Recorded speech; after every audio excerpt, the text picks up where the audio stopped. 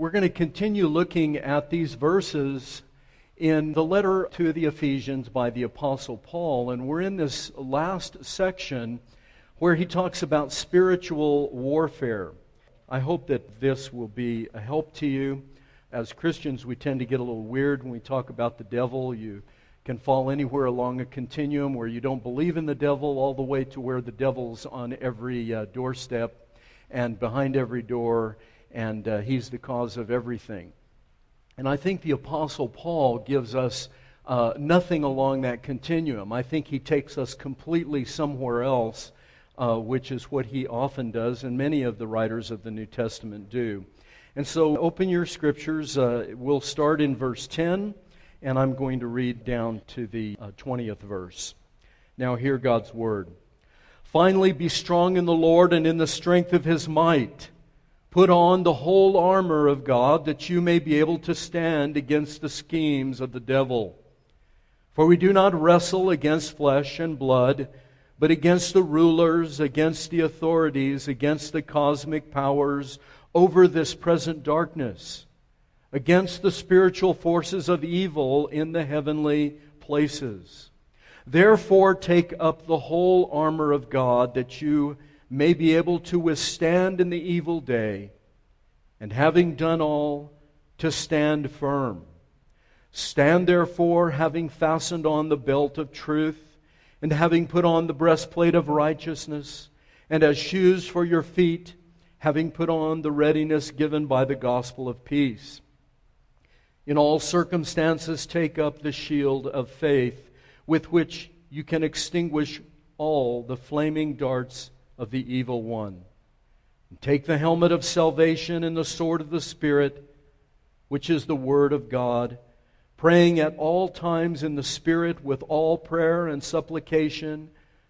To that end keep alert, and with all perseverance, making supplication for all the saints, and also for me, that words may be given to me in opening my mouth boldly to proclaim the mystery of the gospel, for which I am an ambassador in chains, that I may declare it boldly as I ought to speak.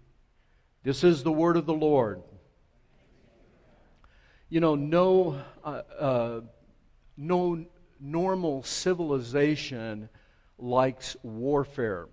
There have been civilizations in the past and cultures in the past that exalt warfare, and it becomes part of the ethos of their lives. And you can think of many of these, the Vikings, perhaps the samurai warrior class.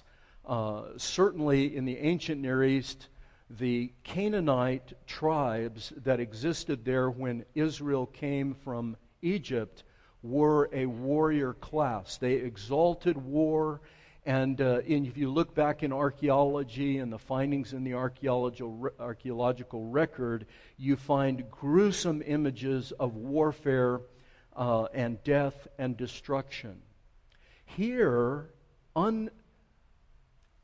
uncharacteristic of a warrior culture, Paul rolls out this idea to the church at Ephesus and to all of us that we are a people at war, that we are indeed struggling in an ongoing battle.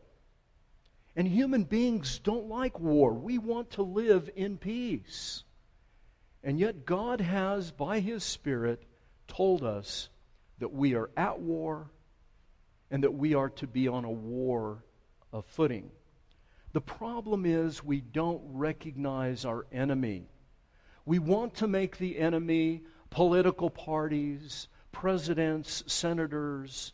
We want to make the enemy people that differ from us in religion or race. Perhaps we don't like people who have different colors of skin. Perhaps we don't like people of other religions.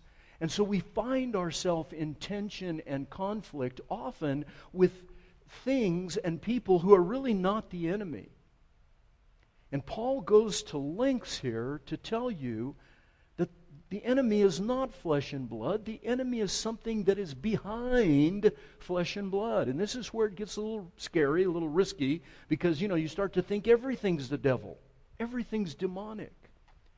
But Paul, I think, is giving us a very interesting and nuanced view that it's, yes, indeed, it's all a spiritual warfare. And while people are engaged, that engagement of human beings is where the heart of man resonates with those evils. And you have to be able to recognize it in yourself, and you have to be able to recognize it in the world around you and in others. Paul is giving us a peek behind the curtain, if you will, letting us see what's going on. And so this morning, I gave you a little bit of background last week. This morning we're going to go a little bit deeper into more detail. We're going to talk about our call to arms. Our call to arms. Secondly, we're going to talk about our battle dress. Those of you that are in the military or have been, you know that you have, I don't know, I only know this secondhand, but I've been told you have many uniforms for many different things. But when you go into combat, there's a certain dress that you take into combat. And now, so we're going to talk about this call to arms, and then our battle dress, and finally a look at our divine warrior. So that's your outline: our call to arms, our battle dress, our divine warrior. The call to arms. Look at what he says in this very first verse. He says, finally, and then he goes on to explain, be strong in the Lord and the strength of His might, put on the whole armor of God. And I told you last week, the word finally should not be translated finally in the sense that it means in conclusion. We tend to think because Paul's reached the end of his letter that he's finishing up and now this is just tying up all the loose ends. But that's not what this word means. In Greek, it's a different word. It's a very specific word. It means literally henceforth. But we don't use that language. You see, it's antiquated. We don't think henceforth. But what it means is from this time forward, or for the time that remains. So what Paul is doing, listen, he's going back and he's gathering up all 5 chapters in the beginning of chapter 6, and he's saying now is the beginning. Now you're going to start. Not finally, but from this point forward. Henceforth, now take everything that I have told you and go to war. Go to battle. It's a call to arms. You can hear the trumpet blast. You can hear the drums banging. You can hear the captains calling their platoons and brigades and battalions together to get ready to march. You can hear him calling you to enter the war. And part of us doesn't want to do it. We're going back. We go, no, I want to tend to my vines, and I want to take care of my family, and I want to go on vacation. Where's the closest beach? Anything but that. Anything but war.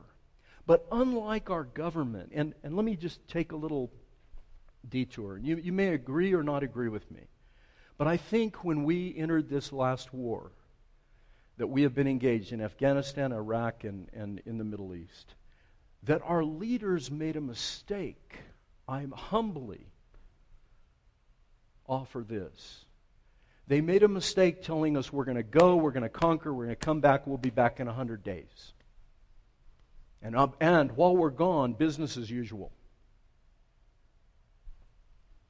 Why was this war that we're in not treated, I think, at least from the civilian standpoint, those of us that have been sitting back and watching, it hasn't cost me anything.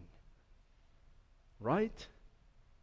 And yet we have watched our soldiers go time after time, sometimes 3, 4, 5 tours, and then they come back and we wonder why their hearts are broken and their minds are shredded. It costs us nothing. Franklin Roosevelt was different. He got up and said, we're going to go to war. We're not coming back till we destroy the enemy, and then we're going to stay 50, 60, 100 years if we have to. What would have happened if the administrations from George Bush on had said, We're going to conquer the enemy, and we're not leaving the Middle East until it's at peace. Right? What would have happened if we had that kind of call? What would have happened if everybody in this country had to start rationing gasoline and saving tinfoil? Those of you that are older know what I'm talking about. In World War II, you planted what? What kind of gardens did you plant? Victory gardens. But boy, when the price of vegetables goes up 2 cents or the price of gas goes up, what do we do in America? What do? We whine and we wring our hands and, oh my God, this isn't fair. How can they possibly? We just whine and bellyache to the point that it is almost pitiful to see a people so fragile. Well, let me tell you, I'm here to tell you, I'm the Lord's spokesman this morning. Yikes. Woo. We're at war. He has told you to put the armor on, and you're not to take that armor off until the day you exchange it for wedding garments. Amen? Not ever. You're never to lay your armor down. You're never to retreat. You're never to bow the knee. You're never to draw back. This is total war. The sword has been drawn. Blood has been shed. And the sword will not be put away again until there is victory in this earth. And the posture of Christians is, I'll go and I'll do short-term mission, or I'll do this, or I'll go to church once in a while when it suits me, and I'll do this and that. But, I want a lot of leisure time, and I want lots of prosperity, and I want lots of perfect health, wealth, and prosperity. That's the gospel in America today, yes? And if you follow the Gospel Coalition, I suggest you go read some of the articles they're publishing right now about that. Finally, Paul's not saying in conclusion, he's saying go now, march, attack, storm the gates of hell. And life is not going to be easy. I wish President Bush had not told us business as usual. I wish he had said, look folks, it's going to be hard the next 25 years. It's going to be tough. We have an enemy that is relentless and will wait generations to destroy us if they have to. Wake up! And that's nothing compared to what you and I face every day in the spiritual realm. Do you get it, folks? We have been called to arms. Don't go to sleep. The command is be strong. Find your strength in the Lord. The error here is we try to be strong in ourselves. We use our own willpower, our own effort, our own good moral rectitude. And all those things tend to betray us. We don't find our identity. We don't find our strength in God. We don't rely on His grace. We don't really believe that He loves us. I know because I don't believe He really loves me. I'm ashamed to say it in my own church, but I struggle every day. Does He really love me? And if He does, why? It's certainly not because of anything in me. And I'm forced. You see, when that happens, when you question that, you are forced to ask the question, if He loves me, why does He love me? And the answer is, He loves me because He wants to. Not for anything in myself. And His love for me is so perfect, so robust, so extraordinary, so full, that He would sacrifice His own Son on the battlefield for you and for me. Where do you find a God in any place on this world that would do that? You don't. The command is be strong in the Lord and in the strength of His life, in His might. Put on, take up the armor. The dress is the armor, not your armor. His, the armor of God. And the posture, look at it. He says stand. He uses a fourfold militant expression. Stand, withstand, stand, therefore stand. It's going to be hard. I'm not here to tell you how great it is and how you can have your best life now. You're going to have a rough life now. Am I fired yet, Dave? I'm okay. Yeah. No, I don't know what it is. Your life's going to be hard, folks. I'm here to proclaim bad news before the good news. The good news is only good news if you know that it's bad. The bad news is we have been called into battle, and there's going to be bloodshed. There's going to be wounds. I tell you, since I've been a pastor, I've been more wounded than all the years before that I was in business. Being in business in the corporate world and then running my own business, that was easy compared to the church. The church is bloody. Not because of you, you all are sweethearts. But there's a devil. And he hates us. And there's no treaty, no pity, no mercy, no nothing. It's pure venom. 24/7, all the time. He hates us, and he will do everything. He has schemes, wiles, methodia. He has these methods that he uses. So, the posture is to stand. Jesus said this. Listen, folks. If the world hates you, know that it hated me first. In the world you will have tribulation, but what? Be of good cheer. Why? Why, folks? I have overcome the world. You see, find your strength in Him. The call to arms is to find your strength in Jesus Christ. Before ever you put the armor. The armor will come in a minute. But before that, find your strength there. A command, a dress, a posture. Be sober-minded, watchful, vigilant. Your adversary, the devil, is going about as a roaring lion to see who he can devour, Peter said.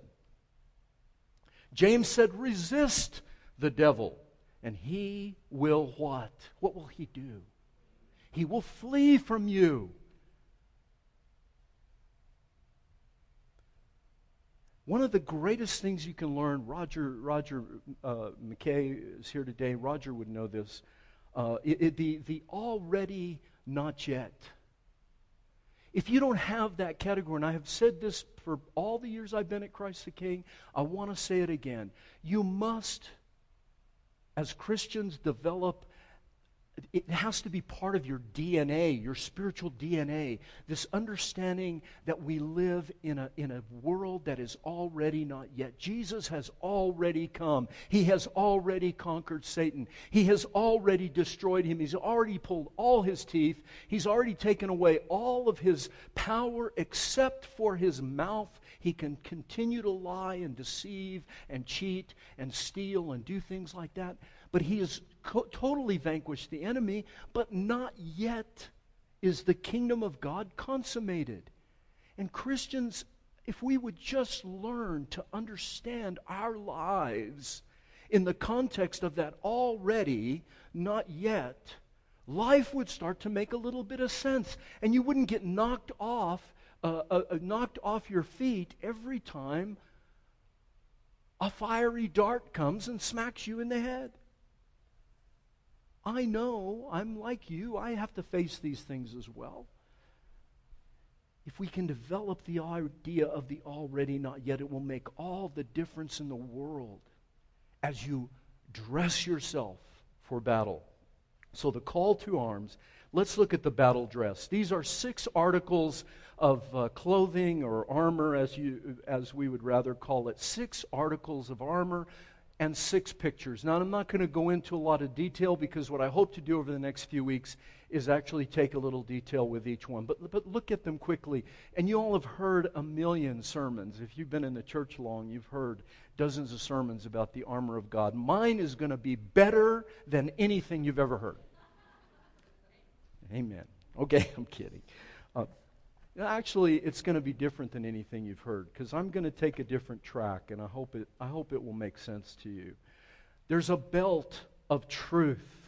There is a breastplate of righteousness. We're going to talk about that next week. Boots, shoes, shod. In other words, your feet are prepared to carry the gospel of peace.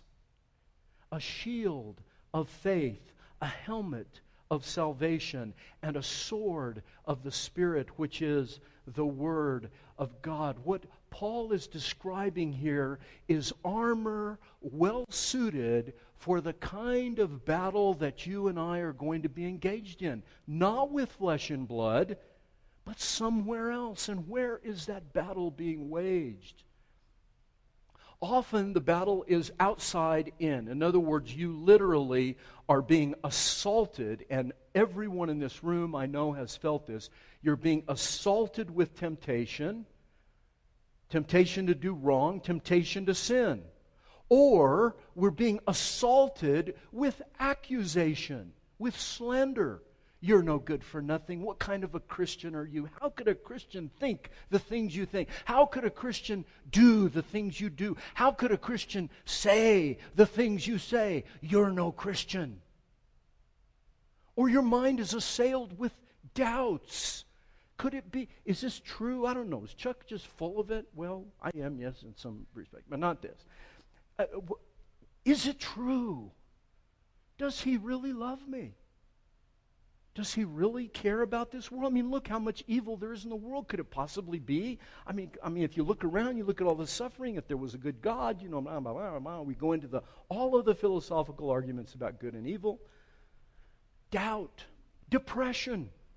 Read the Psalms. If you don't believe depression is real, read the Psalms. I've been doing 31 days in the Psalms. If you want to ask me about it after church, I'll talk to you about it. 31 day, there's a reading plan in YouVersion. I just shared it with Dan that you can do 31 days in the Psalm. Don't do it. It's very depressing. I mean, David, he needed to be on medication.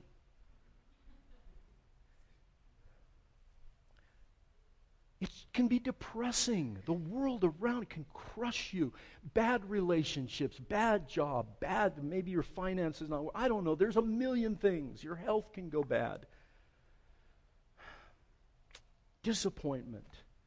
All of these things. But notice the armor doesn't address battalions and armies and physical things. It addresses us inside, our hearts, our mind, the hearts of other people. It goes to a place that no other religion goes. It goes inside, into the heart. What we believe, what we think, what we value, and then how we act or react to those things. That's where the battle is fought. And the grammar of the gospel in all of the book of Ephesians, the grammar is first of all, who you are in Christ. Secondly, whose armor are you dressed in? And then it gets to what you're supposed to do with the armor. You see, the gospel always goes to who you are before ever it tells you what to do. Who you are determines what you do. If you get those reversed, folks, you don't have Christianity anymore. If what you do defines who you are, you have Pharisaism, you have religion, you have every religion in the world. And sadly, you have large parts of Christianity too. Lots of Christians will tell you what you do determines who you are. Act this way, think that. Richard Pratt used to do this to us at seminary. I'll do it to you. It's fun. I'm going to make a statement, and I want, you know what, don't raise your hand, because nobody's going to really do it. Okay, just think it. Here it goes. Think right, do right, be right. Think right, do right, be right. How many of you like that? Don't raise your hand. I know that all of you like it, don't you? Yeah, if I could just get my thinking straight, then I would do the right thing. And if I did the right thing, then I would be the right kind of person. Yes? Think right, do right, be right. How should it go? Those of you in my theology class, do not answer. What? Be right. Think right. Do right. If you had to put them in order. In other words, who you are would move you towards wanting to think differently. And thinking differently, renewing your mind, will change the way you act. And if you get them backwards, folks, you don't have Christianity. You have something else, but it's not Christianity. No, you have to be right. And what Paul has been laboring to tell us for 3 chapters, all 3 of the first chapters are about who you are in Jesus Christ. And then he just starts summing it all up. He starts drawing all those threads into the next 3 chapters, and he's telling you who you are. And then he says, now, because you are this person, you have rights to a certain kind of armor. Put that armor on, and now because you have the armor, go and do. Do you see it, folks? That's Christianity. That's the gospel. That's the good news.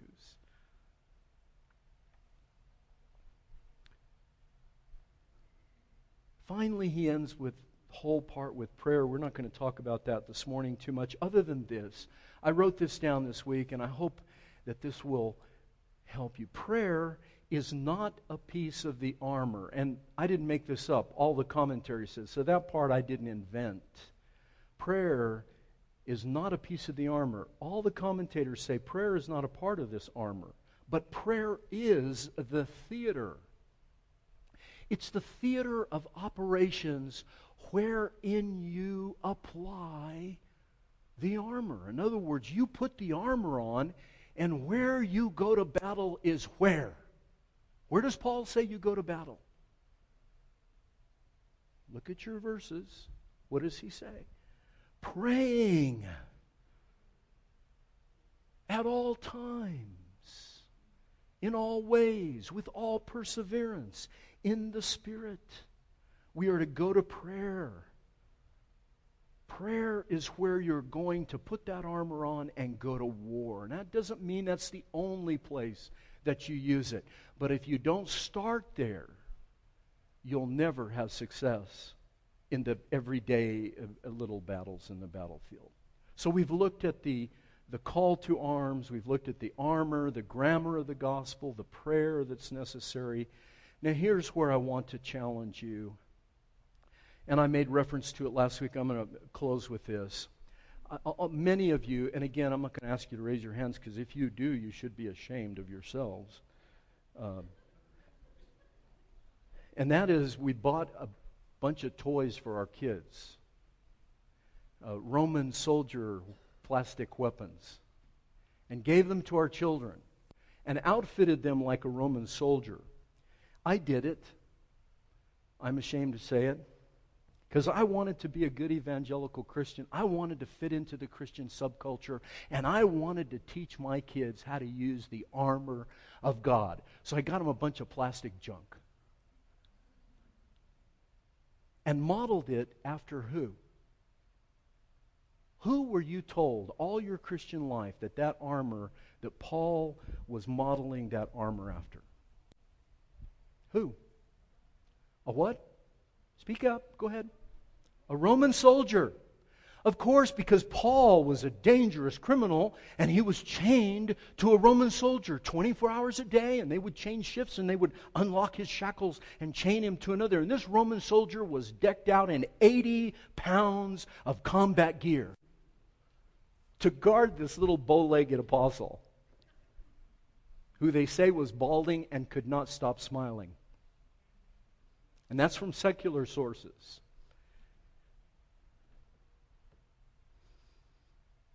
Do you believe that, folks? The book of Acts says Paul lived in his own house. Yes, he was under house arrest, but he was free. He was free to walk around. He was free to receive guests. He was operating in house. Yes, he was under house arrest. And there was probably a Roman guard watching him. But we have this idea that Paul was just building his whole theology about the armor of God around this Roman soldier. And then he gives us the great news. Become a Roman soldier and act like a Roman soldier and dress like a Roman soldier and lose like a Roman soldier, because today, where is the empire of Rome? Where is it? It's a rubble. It became a rubble 400 years after Jesus came. It fell to the ground and it will never rise again. So here, take this plastic armor of a Roman soldier and put it on and go out and lose the battle. That's not what Paul is doing. Think of who Paul was. Paul was a Jew. Not only was he was a Jew that knew his Old Testament. So listen to this. Unless you think I've lost my mind entirely, Dr. Ferguson, Sinclair Ferguson, here it goes. Are you listening, folks? This is great. We ought not, did you hear that? We ought not to think, as is sometimes suggested, that this word picture is inspired by Paul's prison experience. Paul was not the kind of prisoner who needed to be guarded by a soldier in full combat gear. While there are clear echoes of the armor of a Roman soldier, certainly there's echoes of that. But listen, the basic elements of the armor of God that Paul is talking about, listen, folks, it's unbelievable. The basic elements of the armor of God are drawn from the Old Testament description of the Lord Himself as the divine warrior. The Old Testament is filled with imagery of this divine warrior who sits on a throne, a great king, mighty, his eyes blazing with fire, a sword coming out of his mouth. The clouds are his chariot, and he's arrayed in armor. And listen to how and I'll just give you a few. I'm just going to give you a few. Listen. While with righteousness he shall judge the world, he shall judge the poor and decide with equity for the meek of the earth. He shall strike the earth with the rod of his mouth and with the breath of his lips. He shall kill the wicked. Righteousness shall be the belt around his waist, and faithfulness the belt of his loins. God looked, and he saw that there was no man, and wondered that there was no one to intercede, no one to go to battle. Then his own right arm brought him salvation, and his righteousness upheld him. He put on righteousness as a breastplate, and as a helmet, salvation. I come to rescue you in war, in battle. He put on the garments of vengeance for clothing. He wrapped himself in zeal as a cloak. How beautiful on the mountains are the feet of him whose feet are shod, are clad with good news of peace and salvation. The New Testament, folks, including Paul, all the writers of the New Testament go back into that rich imagery, and they pull that tapestry, all those threads together. And you know what picture comes together when they weave it all together? Intentionally, they tell us who it is. Who is it? It's Jesus Christ, the divine warrior who came down and was born in a manger, and in that manger, a host of angels came. We've been told all our lives it was a choir. It was not a choir. It was a host. He uses the word for the army of God. The army of heaven came to earth and attended for the next 33 years the life of their king. When he went into the wilderness to battle with Satan, angels came and ministered to him. When he went out into the religious world, the angels came and supported him as he went out into warfare. When he went and touched a leper, he was waging war. When he opened a blind eye, he was waging war. When he lifted up an adulterous woman and said, "Go and sin no more. I don't condemn you. Go and sin no more." When he did that, he was waging war. He was pulling down the strongholds and the lofty opinions the lies and the accusations and the temptations. He was shredding the enemy. And he was arrayed, folks, in armor, battle armor. Jesus Christ came down to wage war for you as the divine warrior. And on the cross, he was stripped naked. But folks, I would like to suggest that while he was naked on that cross, he was still clad in that armor. And when he died and went into the grave, he wore that armor. And when he came out of the grave, he was still clad in that armor. And on the day of Pentecost, he took it, bloody, beaten, well-used armor, his, not a Roman soldier, his own. And he clad you with it. Why? Why? So that when Satan looks at you, who does he see?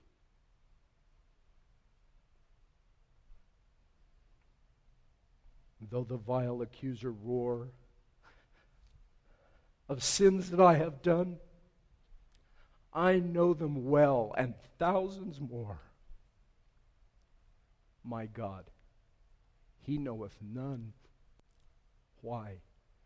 Because I'm dressed in his armor, covered in his righteousness, covered in his blood, a forgiven soldier of the cross, ready for battle. Don't draw back. Don't kneel down. Don't retreat. He will never leave us or forsake us. Will you trust him? I hope you will. Let's pray. Father, thank you for being the divine warrior, for sending your Son clad in the armor of heaven to destroy the works of Satan, to free us from our fear, the fear of death, and to take us into a new world, a world where we will exchange that battle gear, sweaty and bloody and dented and torn in some places, for a spotless gown, a wedding garment.